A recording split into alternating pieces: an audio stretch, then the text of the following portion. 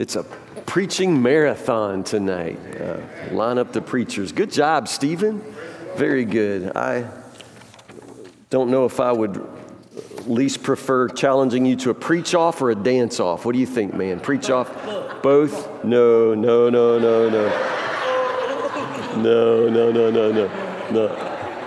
I'll have to stretch first. I'm 50. It doesn't move like that. Open your Bibles to the book of Malachi. Still in the sermon series entitled Short-Winded Sermons, and we're taking a look at the minor prophets. Malachi is probably the one you can find the quickest because Malachi is where? It's the very last book in the Old Testament, the book of Malachi. Who is Malachi? What do you know about him? I'll answer that for you. You know nothing about him. The word Malachi actually just means messenger. So it's not a proper name.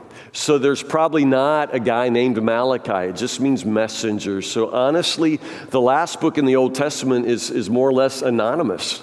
It's like naming a book preacher or something like that. It just means messenger. So there's not a prophet whose name is Malachi as far as we know. However, there was a messenger, a preacher who preached a mighty message from God sometime right before the ministry of Ezra and Nehemiah. It's right in that space of time. It's a really interesting, of all of the minor prophets, Malachi may be one of my favorites. I just absolutely love the message of Malachi. There are a series actually of challenges, almost like you're in court, going back and forth with the suit against God's people who continue, despite God's goodness and God's blessings, they're actually tired of God. God makes them tired. And if that's not enough, God says, well, you make me tired too. And that's kind of where Malachi is. There's a weariness, a lukewarmness with the people, and Malachi is preaching into that. Let's start in chapter 3. Let's just go to chapter 3, starting about verse 13. You ever... this probably never happened to you, but you ever been talking about somebody and then all of a sudden you realize that they're like behind you? Has it ever happened to you? What's that like? Yeah, awkward, to put it lightly. It can be very, very awkward. And then you start thinking in your head, you're going over everything you said, thinking, did I say anything bad? What did they hear? How much did they hear? It's a horrible kind of feeling. It's bad enough sometimes to be talking right to people, but to be overheard, to realize that somebody overheard what you were saying when you didn't realize they were listening. This is exactly what Malachi is going to talk about here in the last part of his message. Again, I'm saying Malachi like he's a real guy. We'll assume that he is. We'll talk that way. But Malachi, the messenger, brings up in verse 13 that very thing. God's been listening to you, and he knows what you've said. So let's start right there. Malachi chapter 3, verse 13. You have said terrible things about me, says the Lord. But you say, what do you mean? What have we said against you? You have said, what's the use of serving God? What have we gained by obeying his commands or by trying to show the Lord of heaven's armies that we're sorry for our sins? From now on, we will call the arrogant blessed. For those who do evil get rich, and those who dare God to punish them suffer no harm. Then those who feared the Lord spoke with each other, and the Lord listened to what they said. In his presence, a scroll of remembrance was written to record the names of those who feared him and always thought about the honor of his name. They will be my people, says the Lord of heaven's armies. On the day when I act in judgment, they will be my own special treasure. I will spare them as a father spares an obedient child. Then you will again see the difference between the righteous and the wicked, between those who serve God and those who do not. The Lord of heaven's armies says the day of judgment is coming, burning like a furnace. On that day, the arrogant and the wicked will be burned up like straw. They will be consumed, roots, branches, and all.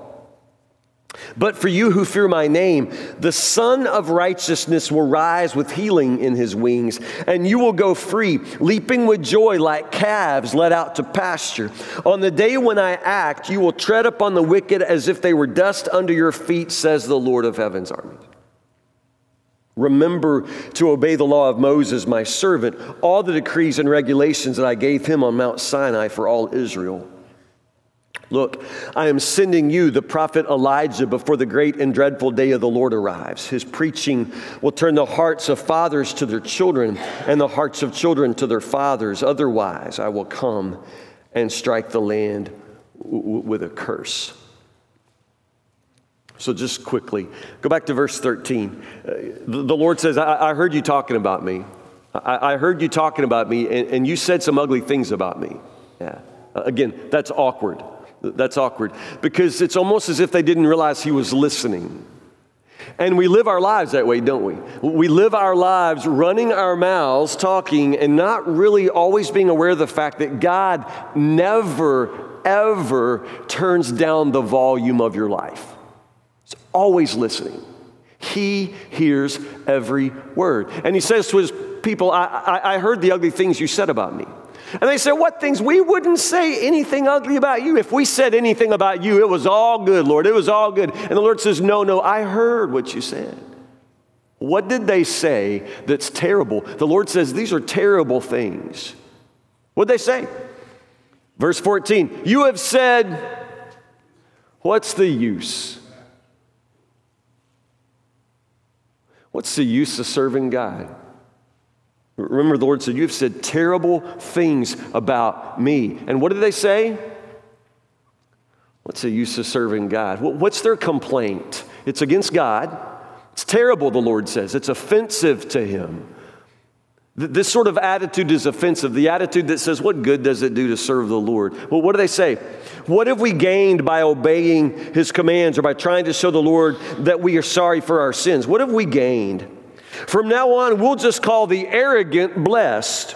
For those who do evil, they get rich. And those who dare God to punish them suffer no harm. And God says, you are saying terrible things about me. The problem is, turns out he has been listening. That's exactly the kinds of things we say, or at least we think.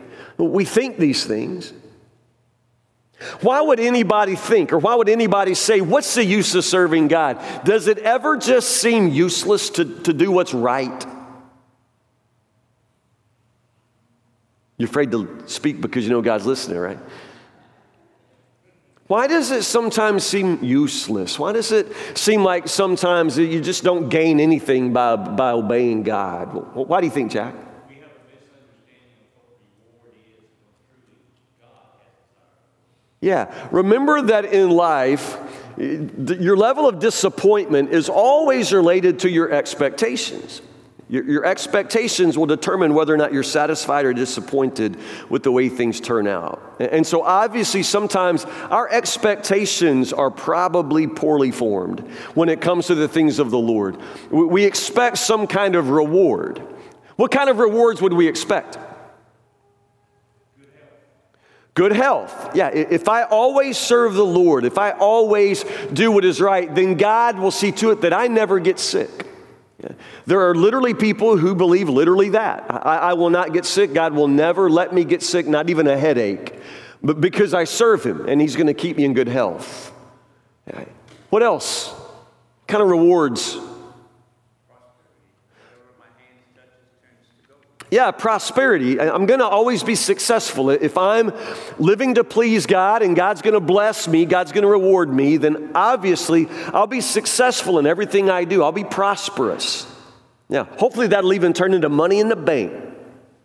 Yeah, if God's going to bless me, right? So I'll be rewarded. What else?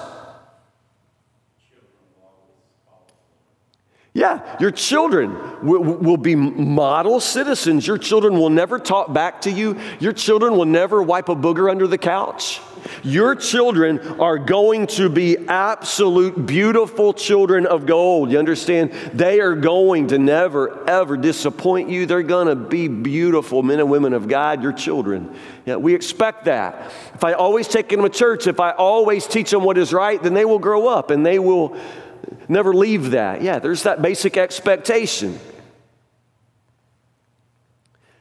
So, are you telling me not to expect any of these things?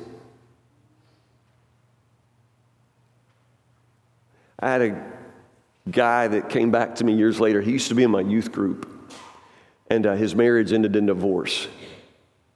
And he was really mad at me. He was really, really mad at me. He was mad at me because he said that I said to him one time that if he would stay sexually pure until he was married, that God would bless his marriage. He said that was a lie. What do you think? Is it useless to serve God? I mean, honestly, if really it doesn't turn out any better for us than it does for people who don't try hard to serve God, then what's the use? Isn't that what the people say? God says, you're saying terrible things about me. When you say that, when you think that, you're saying terrible things about me. So help us. What's the dilemma? Is there no reward whatsoever for serving God? Well, there's eternal life, the little thing that we call eternal life.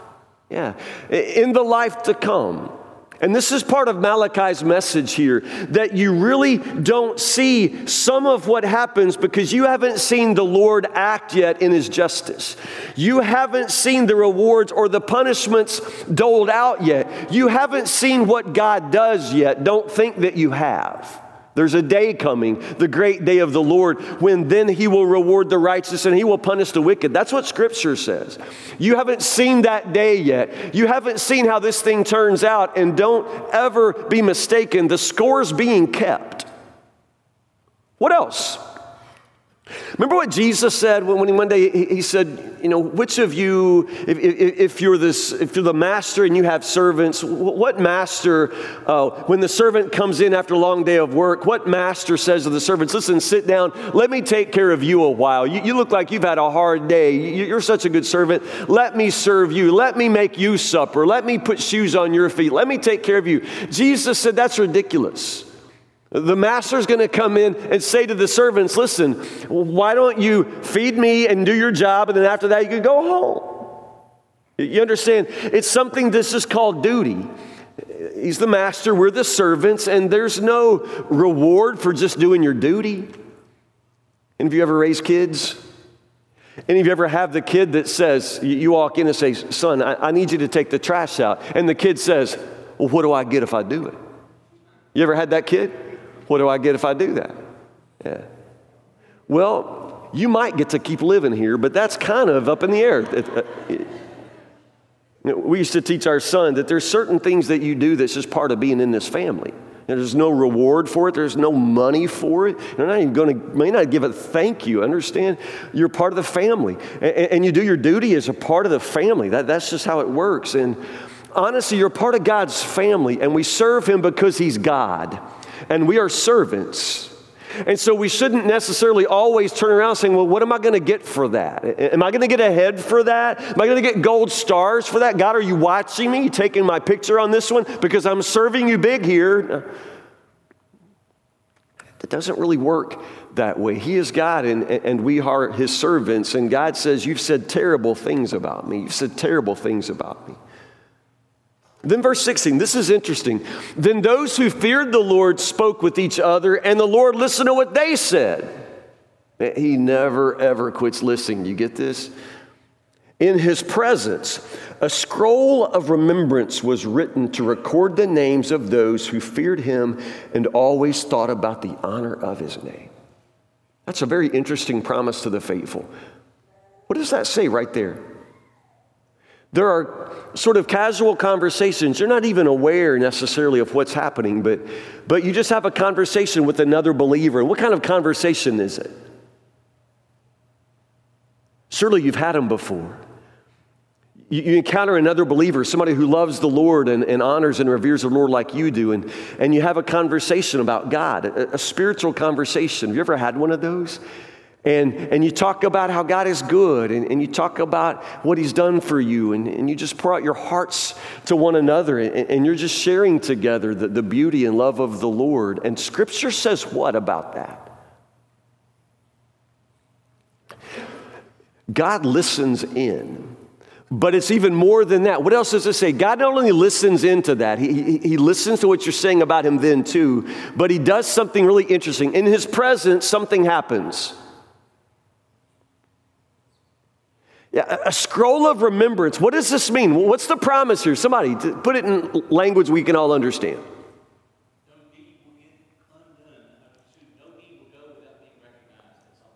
Yeah, but it's a peculiar kind of deed here. What is it in particular that always gets written down when it happens?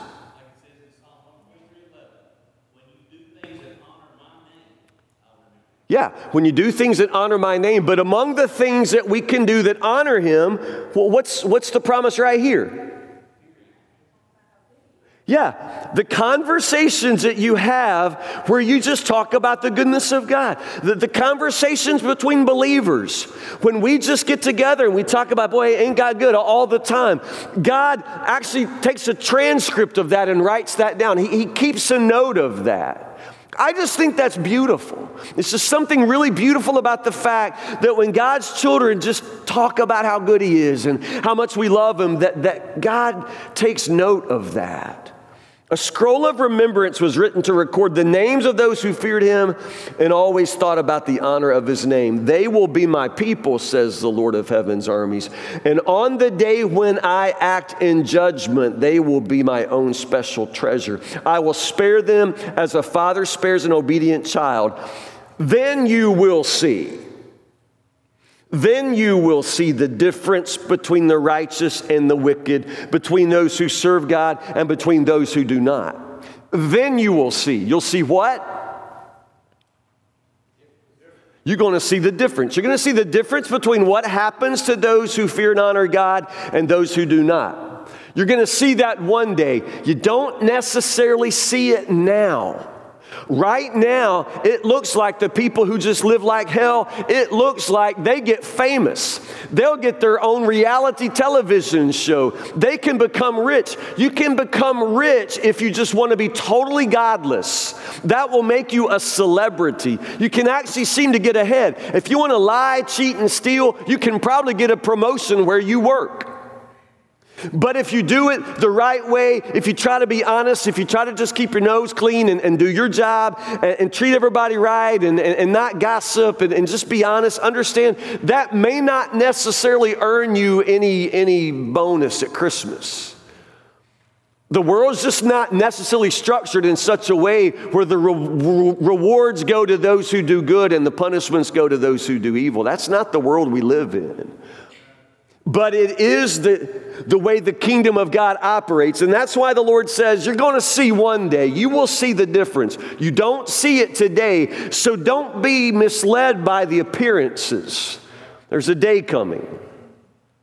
Chapter 4, the Lord of heaven's armies says, the day of judgment is coming, burning like a furnace. On that day, the arrogant and the wicked will be burned up like straw. They will be consumed, roots, branches, and all. One of the cool things about living in the country, especially in the late summer, fall, is when farmers will burn off a field. You ever seen that happen? It's just awesome to see that giant fire just raging and moving across that grass field. Why do farmers do that?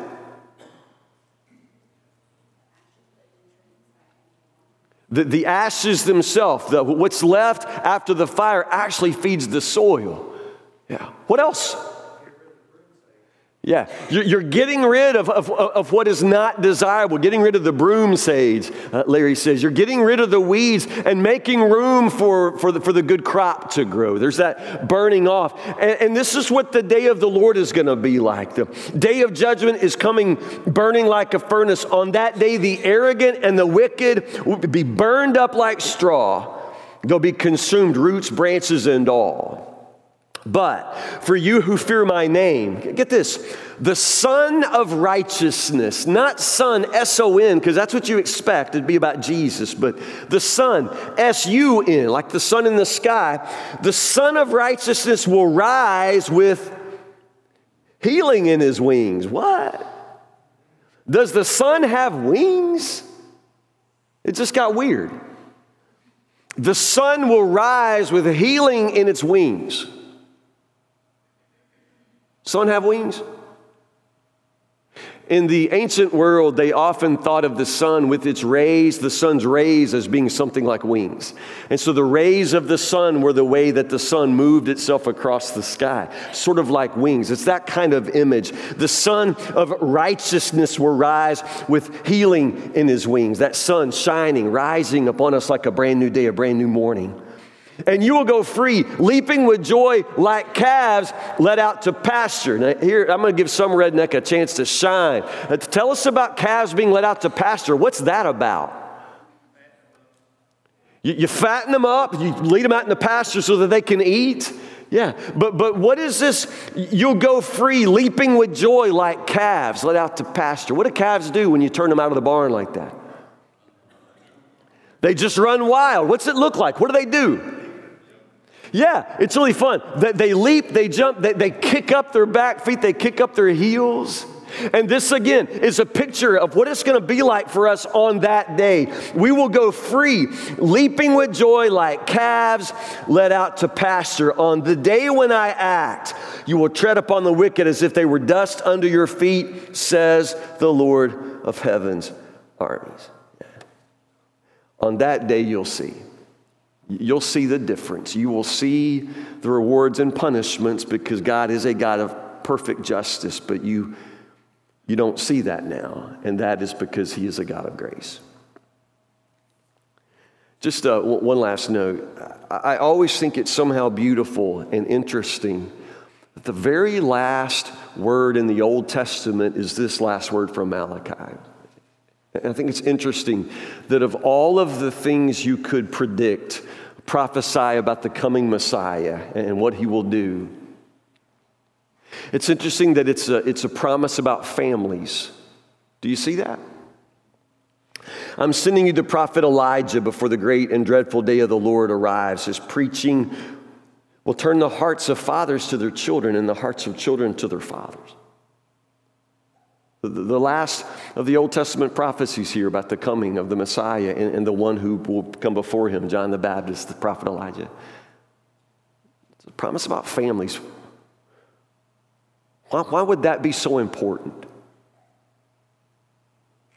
Of all the things to prophesy, it's a healing of families, fathers and sons.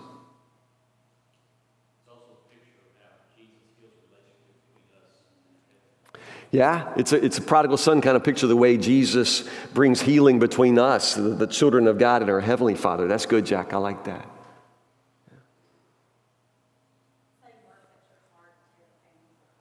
Yeah, that's definitely true. Satan works extra hard to tear families apart. He really does. At this particular moment in our church's life, I feel like we're living some of this. I feel like the devil, the enemy, is especially attacking families and marriages in our congregation. Some of you in this house tonight, I don't know, but some of you in this house could be really having really serious marital problems. And the thing is, you don't think anybody else ever has the problems you have. And that is part of the lie that the devil tells you, that you're the only ones who struggle like you do, that you're the only couple that hadn't had sex in 6 years. The devil tells you that because he wants you to be isolated. He doesn't want you to know how much like everybody else you are. He doesn't want you to be able to turn to one another and find help or healing. It is the devil's oldest trick in the world. If he can just tear down families, if he can hit us where we live at home, then he just devastates us. And as a church, if we had the energy that we spend in simply living in stressful home lives, it's exhausting to be trapped in a miserable marriage. It's exhausting to struggle with kids that are prodigal, and that is energy that could be used for the kingdom, but instead it's energy that we spend in desperation with family strife. It's one of the promises, and the very last promise in the Old Testament is that promise that the Lord will bring healing for families. I just want you to know that this is a promise for your family too. He can turn your hearts back toward each other if you let him. It's not just a promise for other people, it's a promise for you too. Listen to the word of the Lord. Any final thoughts? Anything? Yeah.